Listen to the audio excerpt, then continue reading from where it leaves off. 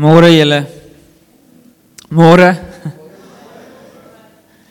Ja, ek het baie duidelikheid, die woord wat ek in my, soos nie die woord, net, ek het clarity vanoggend in terme van wat ek dink die Here wil sê.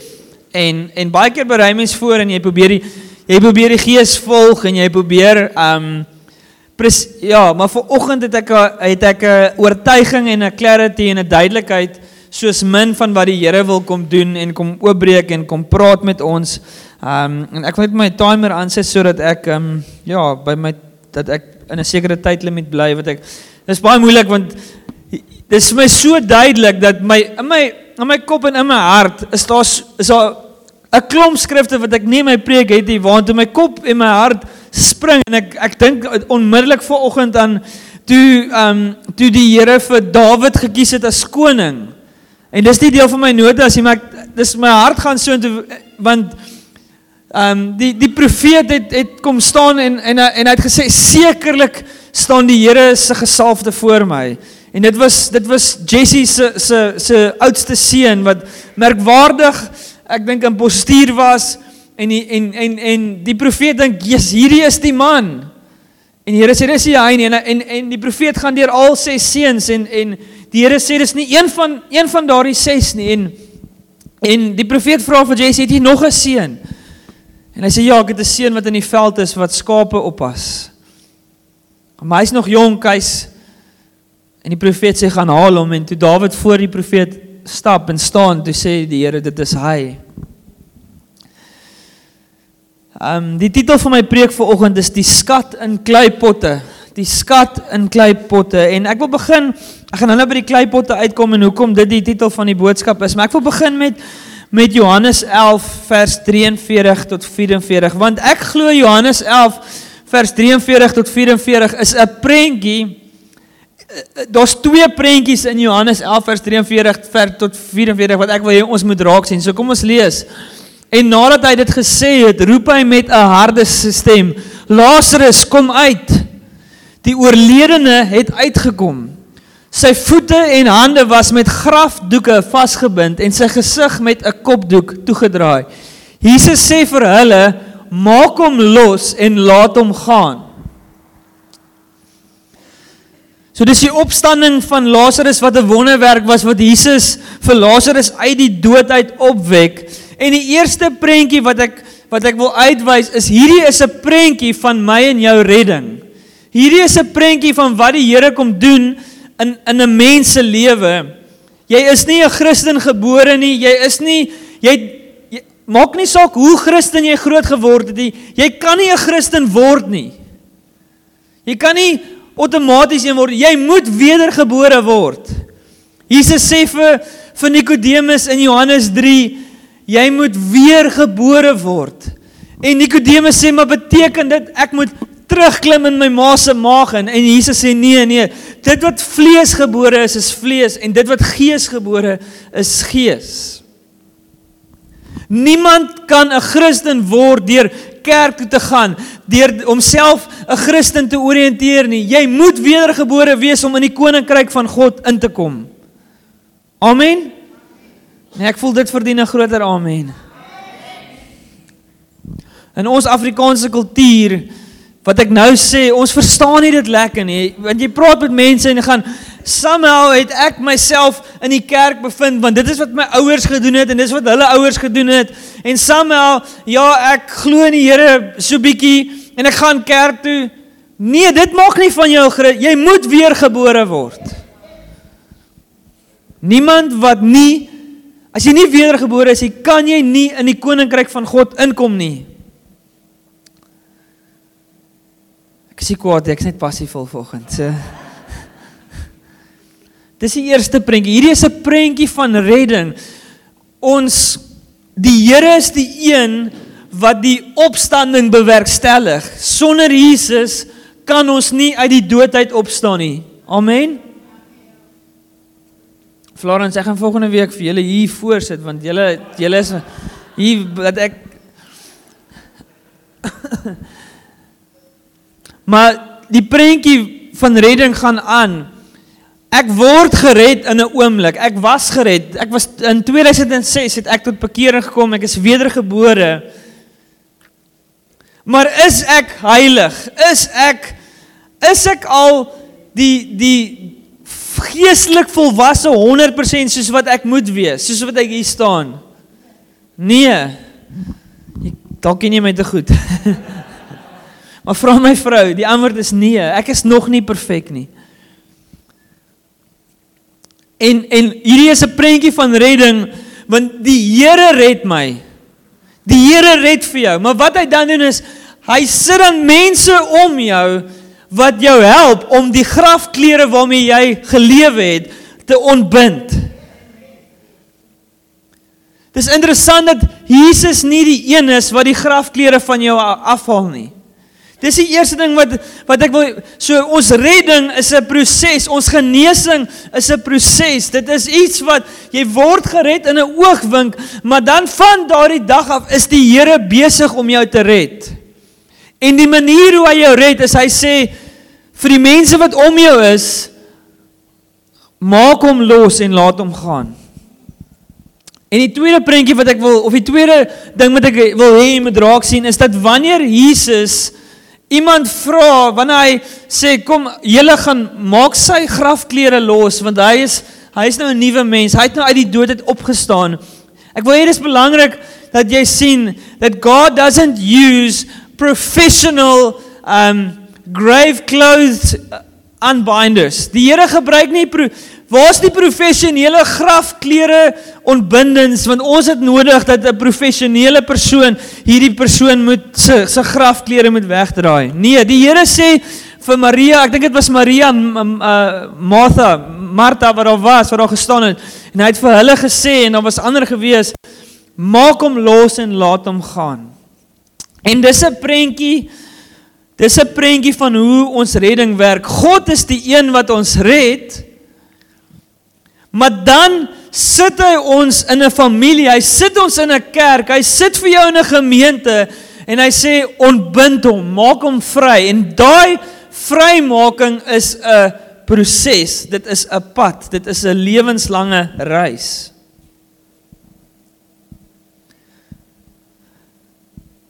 Party mense, en hierdie is net 'n side note wat ek wil sê, party mense is in grafklere vasgebind en toegebind, want jy het 'n uitspraak oor jouself gemaak en gesê, ek is 'n mens wat nie hou van mense nie.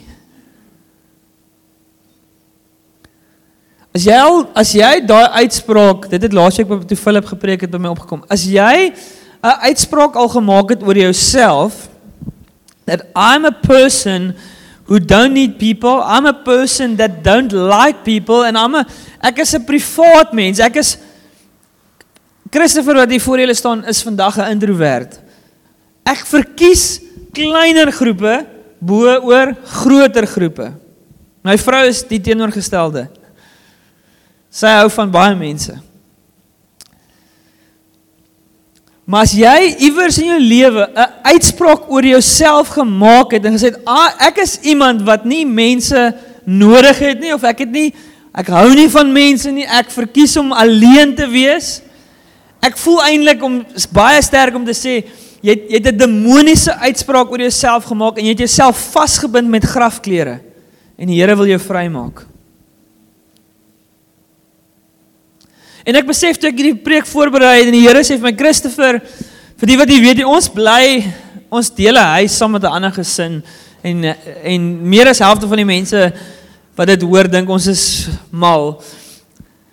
Maar die Here sê vir my voorberei, Christopher, een van die redes hoekom want ek het definitief 'n sens gehad van die Here. Dit is die Here wat my lei om dit te doen. En een van die redes wat ek ervaar, hoekom die Here vir my, in my voorbereiding sê die Here vir my, Christopher, hoekom ek dit vir jou gesê het, en hoekom ek dit vir jou gevra het, is want hulle gaan jou help. Want jy besef het nie, maar jy het nog grafklere wat jy dra, en hulle gaan jou help. Hulle gaan jou help om grafklere wat jy dra, wat jy nie eers van weet nie, wat jy nie eers kan raak sien, gaan hulle vir jou help om te ontbind. Maar as jy aan die ander kant is, as jy Lazarus is wat nou uit die dood uit opgewek word, is daar 'n vrees in van ons harte, daar's 'n vrees dat ek wil nie hê mense moet my die grafklere van my afhaal nie, want dan gaan ek exposed wees, dan gaan ek vulnerable wees, want dan gaan mense, hulle gaan my kaal en naak sien, en hulle gaan my seermaak. Hulle gaan my seermaak, en die Here wil ons kom wys vandag, dat God se plan, God se metode, God se manier om vir elkeen van ons in die volheid van sy plan, in vryheid te bring, is dat ons gaan moet leer om toe te laat, dat Jesus sê vir ons, ja, staan op. Jesus is die een wat jou laat opstaan, maar dan kom hy en hy sê, ek sit hierdie mense om jou, en hierdie mense gaan jou help, om die grafklere van jou lewe af te haal.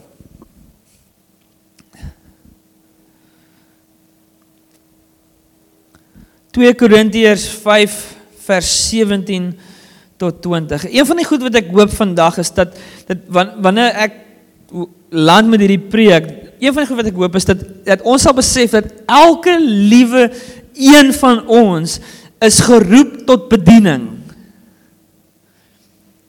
Nie Christopher is geroep tot bediening en die res van ons moet kyk nie. Nee, elke liewe een is geroep. Ek wil gou jy moet gou saam met my hart op sê. Sit gou jou hart op jou hand. Ag, jou hand op jou hart. Sê hardop saam met my, baie duidelik. Ek is geroep. En ek gaan nou vir jou wys waarvoor jy geroep is. 2 Korintiërs 5 vers 17 tot 20. Daarom as iemand in Christus is hy 'n nuwe skepping. Weereens, wedergebore, maak van jou 'n nuwe skepping. Daar's geen manier wat jy daai sonder God kan doen nie. Die ou dinge het verbygegaan, kyk, hulle het nuut geword. En dit alles kom van God af, wat ons deur Christus met homself versoen het. En dan, so wie versoen ons? Versoen, Engels is vir versoen is reconcile. Wie versoen ons? Jesus. Okay, wat ons deur Christus met homself versoen het, en aan ons die bediening van versoening gegee het. Wie versoen? Jesus. Maar vir wie gee hy die bediening van versoening? Ons. Dit bestaan daarin dat God in Christus die wêreld met homself versoen het, deur hulle nie hulle oortredings toe te reken nie. Ek dink dit gaan nog aan. Nee, dis die volle. Christus versoen, maar dan sê jy het die bediening van versoening. Met ander woorde, Christus sal altyd die een wees wat versoen. Maar jy moet gaan, ek en jy moet gaan, elke liewe een van ons moet gaan, en die bediening van versoening gaan uitleef en uitdeel. Christopher, hoekom bestaan ek? Christopher, wat is die doel van my lewe? Christopher, hoekom is ek op hierdie aarde? Ek sal sê, jy's hier, om die bediening van versoening, om mense met God te versoen. Dit is jou, die ultimate hoekom werk jy? Hoekom het jy, dit gaan nie oor geld nie, dit gaan nie oor, wat kan ek in hierdie lewe opmag, dit gaan nie daaroor nie, it's all about, my calling and my purpose is to reconcile people to God. En dis vir my hartseer, maar dis die realiteit is, en ek wil 'n retoriese vraag vra, en dis nie om enigiemand te laat sleg voel nie, maar ek wil net vra, when last did you reconcile someone who doesn't know Jesus to Jesus? Wanneer laas het jy die goeie nuus van Jesus met iemand gedeel wat nie vir Jesus ken nie? Want die skokkende realiteit is dat aan die einde van baie Christene se lewe het hulle 'n hele Christendom deurgeleef sonder om iemand te versoen met God. Maar as ek hierdie teks lees, dan sê dit, nee, Ek, jy, elke liewe een van ons, of jy nou Bybelskool gedoen het of nie, en ek gaan eintlik vir jou nou wys, dat as jy Bybelskool gedoen het, tel het eintlik teen jou. Julle is eintlik, if you didn't do Bible school, you're actually in an advantaged position. Want jy het nie Bybelskool nodig om die evangelie te deel met iemand nie. Dankie julle. Is julle nog met my?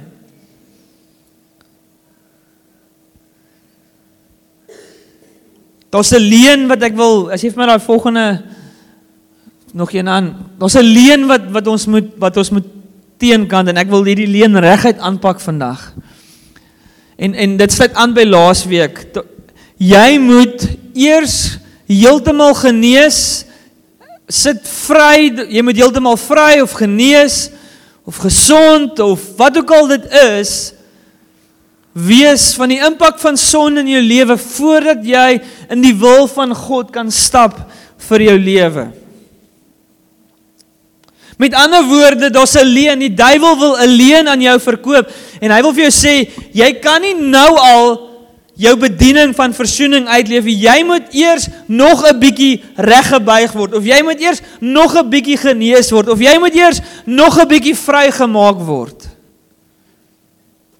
Ek wil vandag vir ons sê, this is a lie. Dit is 'n leuen van die duiwel af. Want ek wat hier voor julle staan weet, Christopher weet, dat die Here het vir Christopher geroep en gebruik, nog voordat ek heeltemal vry was, nog voordat ek heeltemal genees was, en ek sê vir julle, soos wat ek hier vandag staan, is ek nog nie heeltemal vry van al die wonde wat in my lewe al was nie. Gebruik die Here my? Absoluut. I believe it.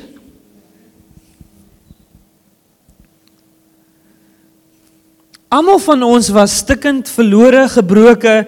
Almal van ons was sonder God. Dis die goeie nuus van die evangelie is dat jy kom na die Here toe totaal en al geval en verlore en stikkend en gebroke. En hy kom en hy roep jou naam. Hy sê, Philip Malherbe, staan op. Julita, in Jesus naam, kom uit. Hy roep jou naam, hy sê, Petrus, staan op, Johan, staan op. En in daai oomblik, as jy in die gees hoor en jy reageer, wat gebeur is, jy staan op en jy word 'n wedergebore mens. Die grootste miracle wat daar is. En dan sê hy vir jou, ek stuur jou nou, as 'n opgestane kind van die Here, as iemand wat wedergebore, I send you to proclaim this gospel of reconciliation, om die evangelie te verklaar wat mense versoen met God. Ek, soos ek hier staan vandag, van tyd tot tyd, veg ek die gedagtes van verwerping. En as ek nie daardie gedagtes van verwerping veg nie, gebruik ek wat ek doen, en ek het dit al gedoen, gebruik ek hierdie platform wat die Here vir my gegee het, gebruik ek om daai leemte in my lewe wat daar was, want my ouers is geskei en my verhouding met my pa is dalk nie wat dit moet wees, en my ouers is geskei toe ek 1 was, en daar's 'n leemte gelaat in my lewe. Sonde het my op 'n manier geaffekteer, en vir elke liewe een van ons. Maar is ek vry vandag van verwerping? Nee. Stap ek heiliglik in oorwinning van verwerping? Ja, maar ek moet daarvoor veg. Ek moet daarvoor veg. As ek nie daarteen veg nie, gebruik ek hierdie platform, en ek gee vir jou my beste preek, en ek hoop dat wanneer ek klaar gepreek is, stap ek by hierdie deur uit, en ek hoop, Karen kom na my toe, en hy sê, Christopher, ja, dit was 'n amazing preek. En ek voel in my hart, dankie tog, Karen aanvaar my. Dit is snaaks, maar dit het al gebeur. As ek hierdie platform gebruik, om die leemte in my te vul, dan raak dit oor performance, oor hoe perform ek. En dalk een Sondag, is dit 'n lang naweek en die kerk is leeg, gaan ek huis toe en dan voel ek soos wurm op Polly. Is ek heeltemal vry soos wat ek hier staan? Nee. Is jy, daar waar jy nou sit, in alles in jou lewe, is jy heeltemal vry van die letsels van sonde wat jou geaffekteer het? Nee.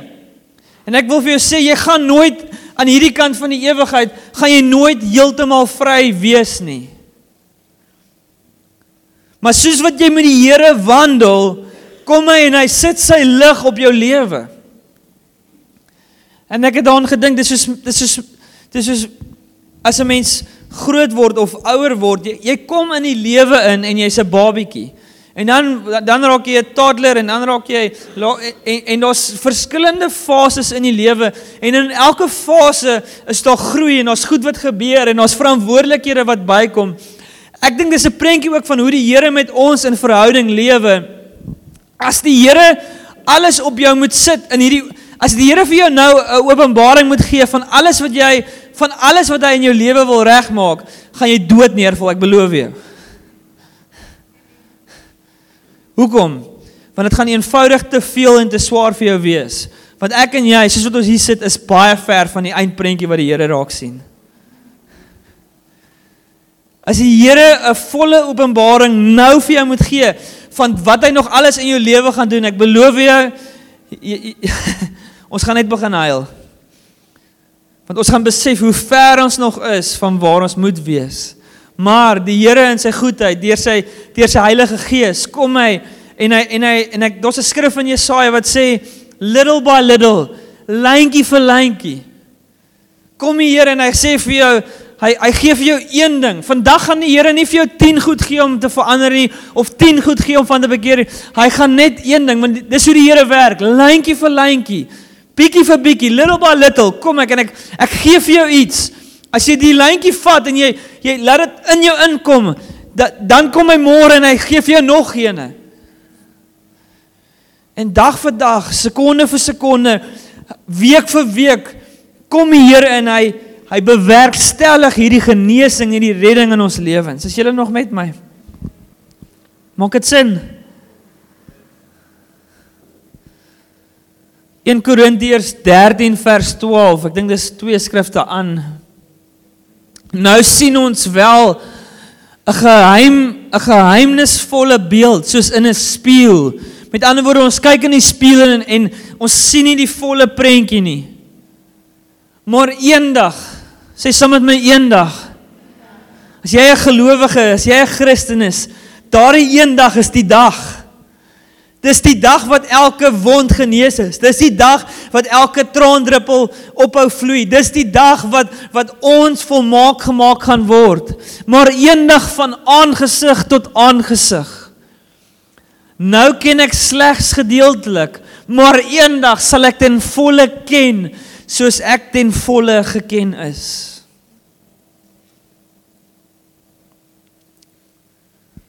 Nou sien ek maar net 'n gedeelte. En ek dank die Here daarvoor, want as ek alles sien wat ek nou moet sien, sal ek dood neerslat. Die Here werk in Christopher se lewe, bietjie vir bietjie, little by little. En hy wag om te kyk, Christopher, wat gaan jy doen met hierdie klein ding wat ek vandag met jou praat? Gaan jy dit vat? Gaan jy luister? Gaan jy gehoorsaam wees? Gaan jy my volg? Want as ek vandag hierdie lyntjie wat God vir my gee, hierdie een ding wat hy vir my vandag sê, as ek dit nie vat en gehoorsaam kan wees, hoe kan hy vir my meer gee? Hoe kan hy vir my meer wys? Ek wil vir julle 'n voorbeeld van 'n man gee. Sy naam is Charles Spurgeon. Wie het al gehoor van Charles Spurgeon? Het nog nie gehoor van Charles Spurgeon nie. Ek gaan vir jou voorstel aan hom vandag. Charles Spurgeon is een van die bekendste Christen predikante, wat ook al jy dit nou wil noem, wat ek dink hy het in die 1800s gelewe. Charles Spurgeon het die grootste, tot vandag toe, sy preke is in bundels gesit, in 'n volumes gesit, en tot vandag toe is dit die die grootste volume preke van een prediker in die wêreld. So Charles Spurgeon, toe hy gebore is, toe kon sy ouers nie vir hom versorg nie, so toe het hy by sy ouma en sy oupa gaan bly. Hy het op die ouderdom van 15 het hy wedergebore geraak. Op die ouderdom van 17 het hy sonder enige formele opleiding, het hy die ouderling van 'n klein gemeente geraak. Op die ouderdom van 17. Kom hier en hy sê, Charles, jy's nou 'n pastoor. Sonder enige formele opleiding. Op 19 het hy die ouderling geraak van Metropolitan Tabernacle in Londen, waar hy die leier was vir die volgende 38 jaar tot hy dood is. So op die ouderdom van 19 het hy die leier geraak van Metropolitan Tabernacle. Toe hy begin het, op die ouderdom van 19 by hierdie gemeente, toe was daar 232 mense op lidmaatskap. 38 jaar later, toe was daar 5311 mense. En hulle sê 'n totaal van 14.000 mense wat in en uit gegaan het of dood gegaan het en allerhande.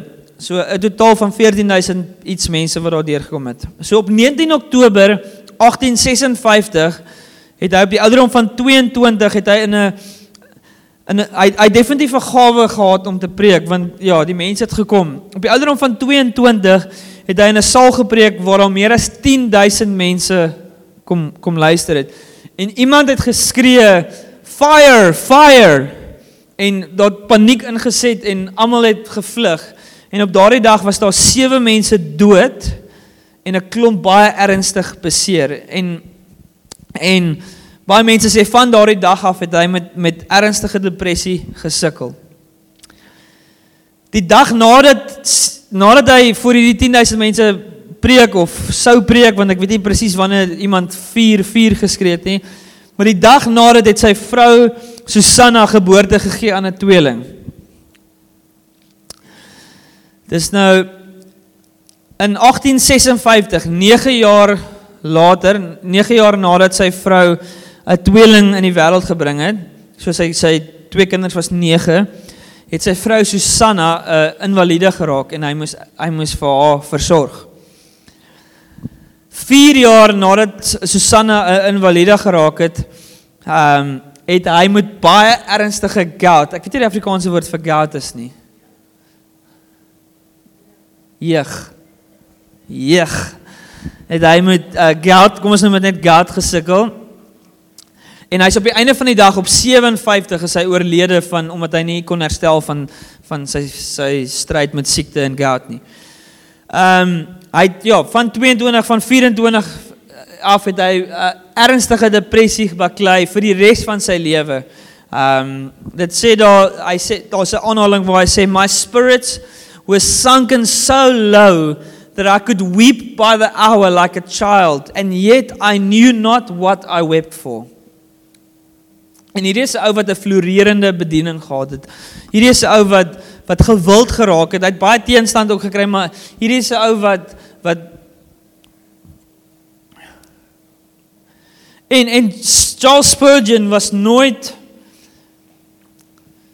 soos ek gesê het, sy volume preke wat in boeke gesit het, is die grootste volume preke wat jy vandag kan koop. Hoekom vertel ek jou van hierdie ou? Hoekom vertel ek vir jou van myself? Dis 'n getuienis dat God gebruik mense wat stikkend is. En dis waar ek by die titel van die boodskap vandag wil uitkom, dat die skat is in Kleipotte. Ek en jy is nie die skat nie.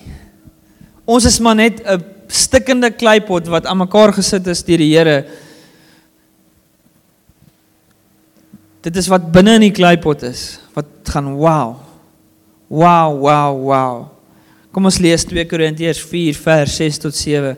Want God wat gesê het, laat daar uit duisternis lig skyn, dit is hy wat in ons harte geskyn het om ons te verlig met die kennis van die heerlikheid van God in die aangesig van Jesus Christus. Hierdie skat het ons in kleipotte. Met ander woorde, fragile.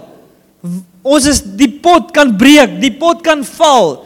Dit gaan nie oor die pot nie, dit gaan oor die krag is binne in hierdie pot. Hierdie skat het ons in kleipotte, sodat die buitengewone krag duidelik van God kom en nie van ons nie. En dis hier waar ek wil kom praat oor, ek wil hierdie link met, jy het 'n bediening van versoening. Niemand kan jou bediening van versoening voltooi nie, behalwe jy. Sê net ek. Nee. Sê net ek. Okay, ek hoor nog nie almal dit sê nie. Sê net ek. Net ek. Sê dit vir jouself, kan my bediening van versoening voltooi wat die Here vir my gegee het. Ek is dankbaar vir, ek sê nou nie vir Jan en Marieta vanoggend hierso nie, maar ek is dankbaar vir Marieta, byvoorbeeld wat, ek weet nie of dit die regte woord is, 'n gawe het, of 'n gift, of 'n anointing, wat ook al jy dit wil noem, 'n gawe het om met mense te stap, en hulle deur trauma te, so ja, ek is dankbaar vir dit.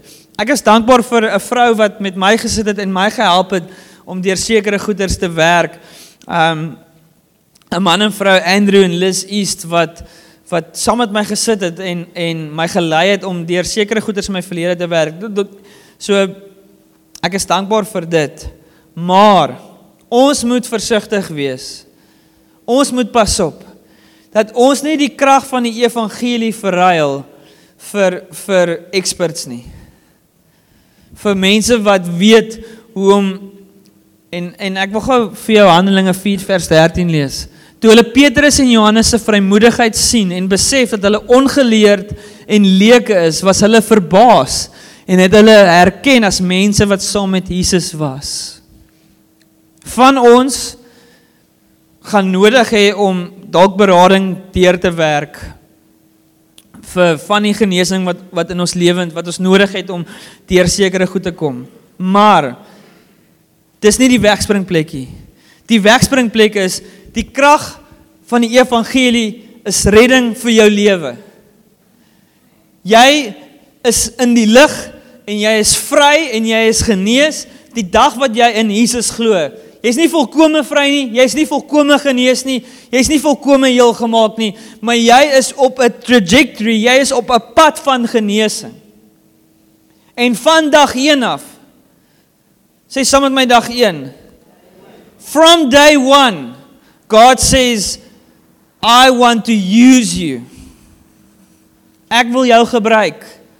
Met ander woorde, jy hoef genadiglik nie Bybelskool te doen nie. Sê amen, halleluja. Jy hoef nie 'n kursus te doen nie. Jy moet net sê, Here, vul my met jou gees en gebruik my. Ek is bekommerd dat ons in die kerk, dat ons die evangelie verruil met die evangelie van selfhelp. Dat ons die Heilige Gees by die deur uitgooi en gaan, weet jy, in hierdie gemeente is daar hierdie mense en hulle kan vir jou, regtig vir jou help om jou pyn te, nou daar's plek daarvoor. Maar die getuienis is juist duideliker, dat as iemand by hierdie deure inkom, of iemand stap in ons huise in, of iemand kom en word deel van ons, die getuienis is juist duidelik, wanneer ons 'n klomp ongeleerde mense is, gevul met die Heilige Gees, en as jy deel word van hierdie groep mense, ervaar jy die vryheid en die genade van ons Here Jesus. Ek vrees dat in die kerk as geheel, dat ons begin staat maak op kenners en experts. Mag die Here ons bewaar van 'n expert mentaliteit. Het jy huweliksberading nodig? Okay, Dave en Claude. Het jy inner healing nodig? Okay, gaan na Philip en Lindelise. Het jy educational raad nodig? Gaan na Kevin en Christa. Het jy, daar is plek en daar is mense. Marieta weet hoe om met iemand te stap wat dalk deur trauma was. There's place for that. Maar ons moet net pas op dat ons nie die evangelie uitruil met kennis en experts en ander, verstaan julle wat ek sê? En ek dink aan Julita, ek dink aan jou testimony. En Julita is iemand wat ook met Marieta verhouding het in 'n pad stap. Maar op die einde van die dag, is Julita 'n getuienis dat dit was nie expert advice en expert counseling wat vir Julita in vryheid gebring het nie. It was just a person filled with the Holy Spirit that prayed with her, that brought her into a greater sense of feeling. Is ek reg? En Marietta stap nog steeds 'n pad met haar en kan haar help hoe om daai truth wat die truth kom van die Gees af, nie van 'n mens af nie. Waarheid is in die Gees. So enige iemand wat gevul is met die Gees is 'n agent vir waarheid, is 'n agent vir versoening. Dis wat ek hoop ek los met jou by hierdie preek, is dat jy nie nodig om deur 3 jaar se kursusse te gaan of deur 5 jaar se Bybelskool te gaan nie. Al wat jy nodig het is Heilige Gees, ek het jou nodig. Vul my met die Gees. Because if I'm filled with the Holy Spirit, I can lay hands on you or I can pray for you, and it's the Spirit at work that brings truth, that brings freedom, that brings healing. But ons kan, ek sê nie ons doen nie, maar ek sê ons kan dalk die evangelie ruil vir experts en self-help.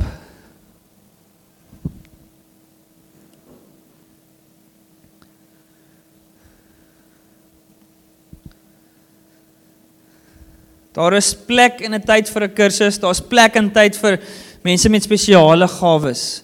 Maar wanneer ek die Bybel lees en die Nuwe Testament lees, dan sien ek die klem is op die liggaam wat saam genesing bedien. Johannes 14 vers 16 sê, Jesus is aan die woord en hy sê, ek sal die Vader vra en hy sal vir julle 'n ander parakleet gee, sodat hy vir ewig by julle kan wees. Die parakleet, hoofletter P, die helper, die Heilige Gees, wat die Vader in my naam sal stuur, hy sal julle in alles onderrig en julle aan alles herinner wat ek vir julle gesê het. Wat het jy nodig? Al wat jy nodig het, is, sê dit saam met my, is wie? Dankie. Johannes 16 vers 7 tot 8. Ek vertel julle egter die waarheid. Dit is voordelig vir julle dat ek weggaan. Jesus is aan die woord. As ek nie weggaan nie, sal die parakleet nie na julle kom nie. As ek egter weggaan, sal ek hom na julle stuur, en wanneer hy kom, sal hy die wêreld oortuig. Wie oortuig die wêreld van sonde, van geregtigheid en van oordeel? Wie oortuig die wêreld? Die Heilige Gees.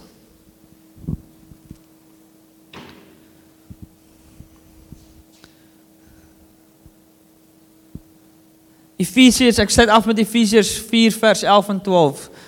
Dis 4:12 wat Josh Jane deel van is. Hierdie is die skrif waar, en hy het sommige as apostels, ander as profete, ander as evangeliste en ander as herders en leraars gegee. Hoekom bestaan daar gawes? Om die heiliges, sê saam met my, heiliges. Wie is die heiliges? Wie is die heiliges? Ons is die heiliges, om die heiliges toe te rus vir hulle dienswerk, om die liggaam van Christus op te bou. Wie se werk is dit om die liggaam op te bou? Ons. Maar baie van ons kom uit 'n mentaliteit uit, of kom uit 'n kerkkonteks uit, waar die pastoor voor, hy doen die bediening, ons ontvang die bediening, en volgende week is dit weer so, en volgende week is dit weer so, en volgende week is dit weer so. Die Bybel sit klem op die gawes se doel. Die doel van enige gawe is nie soos, kyk, look at me shine, kyk hoe preek ek, kyk hoe genees ek, kyk hoe profeteer ek. Die doel van elke gawe wat in die liggaam is so om elke liewe een van ons toe te rus en op te rig in ons bediening van versoening. Sê, ek het 'n bediening van versoening. Sê dit. My werk as 'n gawe, ek weet nie eers wat se gawe ek is nie, maar my werk as 'n gawe is om ons op te rig. My en Philip se giftings verskil. Philip gaan jou help om opgerig te word, en Philip gaan jou help vir dienswerk, anders as wat ek doen. Maar saam rig ons die gemeente op. Dis ons funksie, dis ons doel. Dis nie sodat ons kan gaan, look at me shine. Ek dink Dion het gesê, iets van the Church of God is not built on the talents of the few. Verskoon my. The Church of God is not built on the talents of the few, but on the sacrifice of the many. Met ander woorde, wat ek eintlik sê en ek land, want ek is oor tyd. Wat ek eintlik sê is, every single person has a ministry. Every single person is called to minister. Every single person in the church is called to partake, is called to bring something, is called to be activated in something. We are not called to spectate. Ons is nie geroep om te kyk nie, ons is geroep om ons hande uit te strek en te vat en te bedien. Ons is geroep om mekaar te bedien. Ons is geroep om mekaar se grafklere uit te trek. Elsa, jy's geroep om my te help om my grafklere uit te trek. Philip en Jana is geroep om van julle ons is geroep om mekaar se grafklere uit te trek. As jy nie glo dat jy grafklere aan het, jy reik net so onder jou arms. In die hemel gaan ons nie die oudere nodig hê nie. Glo ek. Worship you, Lord. Jesus, Jesus, Jesus.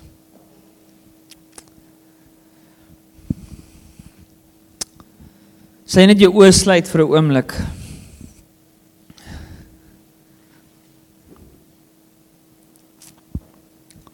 Ek dink wat ons nodig het is om vandag, we need to repent, ons moet bekeer. We need to repent that we've placed too little faith in the Holy Spirit. Ons moet bekeer dat ons die krag van die Heilige Gees geminag het, of steeds besig is om te minag. Dis die een ding. Tweedens, ons moet bekeer dat ons 'n mindset het of 'n hart het wat sê, God roep my om 'n toeskouer te wees, om te kyk, maar God roep jou om te bedien. En ek wil vir julle sê, dit maak nie saak hoe oud jy is nie. Dalk is jy naby aan 80. Jy is geroep om te bedien. Daar is nie iets soos aftrede in die koninkryk van God nie. Dis 'n wêreldse ding. Dalk is jy 10 jaar oud. Dalk is jy 5 en jy kan hoor wat ek sê en jy kan verstaan wat ek sê. Hoe oud is jy? Hoe oud is jy? 12. As jy 12 jaar oud is, sê die Here vir jou, moenie kyk nie, neem deel.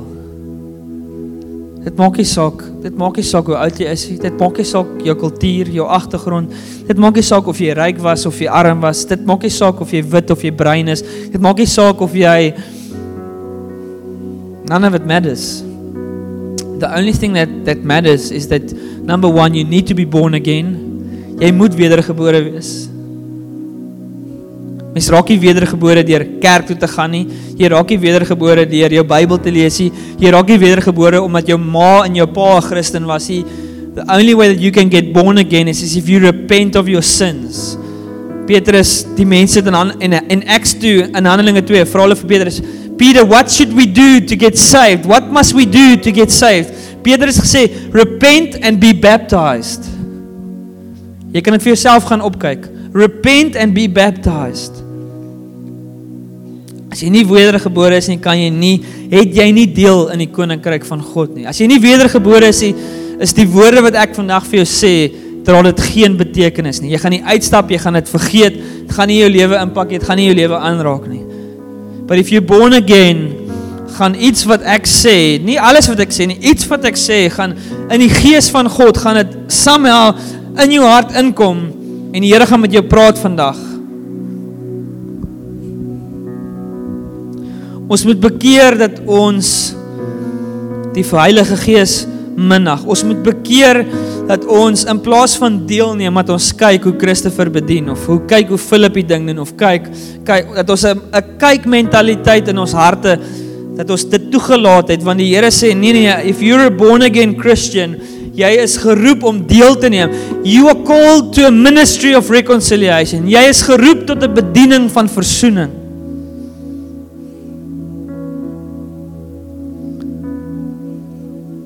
En vir van ons, om terug te gaan na die heel eerste prentjie van Lazarus, van ons het nodig om vir die Here te sê, Here, van vandag af gaan ek toelaat dat hierdie mense wat in my tussen sit, ek gaan stadig maar seker net toelaat dat hulle die grafklere van my begin aftrek, sodat ek werklik vry kan word. Sien, ons kan vir jou bid vandag, ons kan vir jou bid volgende Sondag, en we can pray for you next Sunday, and next Sunday, and Sunday, and Sunday, and Sunday, and for all, who knows, it can be for the same thing. But I believe once you start allowing the body of Christ, the people of God, once you start allowing the people of God to start undressing your grave clothes, wanneer jy die mense van God begin toelaat om in jou lewe in te spreek en in te sien, van daai oomblik af, you will start walking in freedom. Christopher ek is hier vandag nie omdat ek Bybelskool gedoen het. Ja, Bybelskool het my gehelp om sekere kennis te doen. But I'm walking in freedom and in my calling because people, mense, took me into their home and discipled me and loved me. And we sat around food tables and ate food together and we broke bread together and we prayed together. En wanneer ek uit lyn uit was, het hulle vir my gesê, Christopher, jy is besig om die pad bys te raak, kom terug. What we need is more accountability and vulnerability en minder kursusse. Wat ons nodig het is om in mekaar se huise te kom. Wanneer iemand genesing nodig het in hierdie gemeente, moet die eerste opsie wees te sê, come and fellowship with us. Kom in my huis in, want in my huis bedien ons genesing. En is dalk dat jy in my huis in gaan kom en ek gaan besef, hier is iets wat bietjie meer nodig het, en ons kry mense wat dalk soos Marita wat goed is met trauma, en ons kry die gifts maar ons eerste reaksie moet wees, jou vryheid lê in my sitkamer. Your freedom is around my dinner table. En so bedien ons mekaar, want elke een is geroep tot 'n bediening van versoening. Jou grafklere kan nie, sal nie afkom deur net 'n diens by te woon nie. Your grave clothes will not come off by visiting a church service on a Sunday. The only way that your grave clothes will come off is when you start allowing people into your heart, when you start allowing relationships and people to speak into your life. So Lord, I pray for this today, Lord. I've gone a little bit over time. Forgive me for that, Jesus. But I think your word came through clear. I hope so, Lord. U roep ons elkeen. U roep ons elkeen. You've got a purpose, a calling for every single person. Every single person. Lord, I pray that right now, Holy Spirit, die woord sê, Holy Spirit, you will convict the world. You will convict each one of us concerning sin, righteousness, and judgment. Holy Spirit, you are the teacher that teaches us everything we need to know.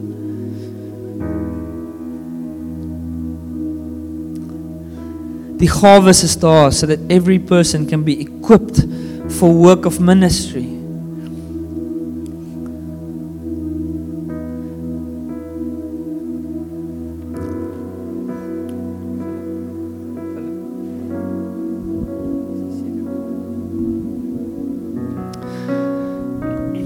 Ja, Here, wat 'n voorreg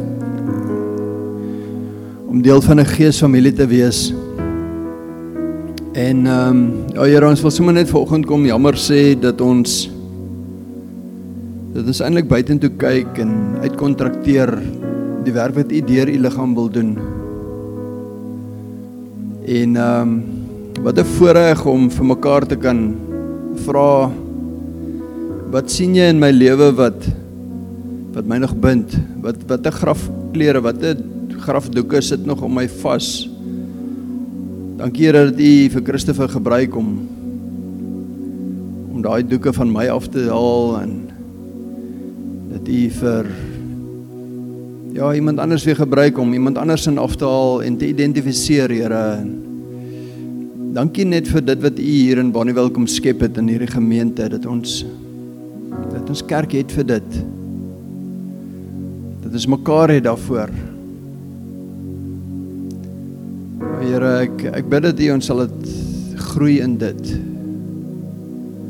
Dat U ons sal vorentoe vat in dit en dat ons by mekaar se harte sal uitkom en ons regtig een sal wees en dat ons vertroue sal bou in die proses om broos en vulnerable te kan wees teenoor mekaar en kwesbaar. En dat iemand maar sien wat is my foute en dat iemand maar sien waar sit my littekens en waar sit my wonde wat nog moet genees. Ja, Here, U wil ons gebruik as ambassadeurs. Here, U noem ons ambassadeurs van Christus.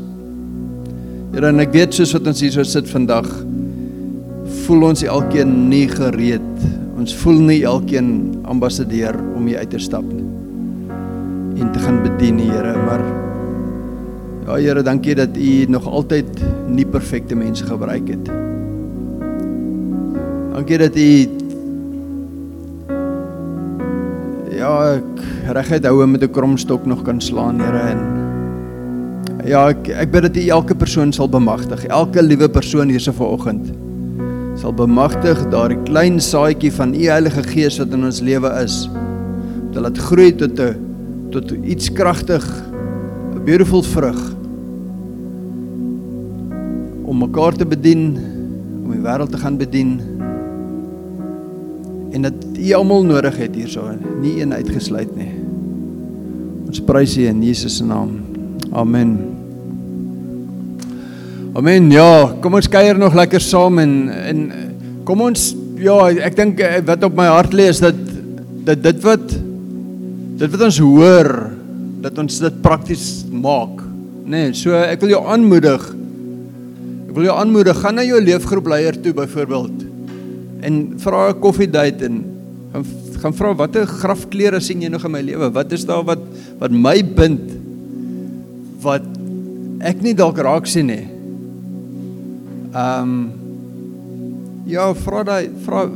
Vra jou boetie, vra jou sussie in hierdie geesfamilie en kom ons help mekaar en ons gee een trek op 'n slag en kom ons bid saam met die Here en kyk hoe die Heilige Gees dinge in ons lewens doen. Kuier lekker saam hier buite, is nog koffie en moenie haastig wees nie. Dis 'n lieflike dag.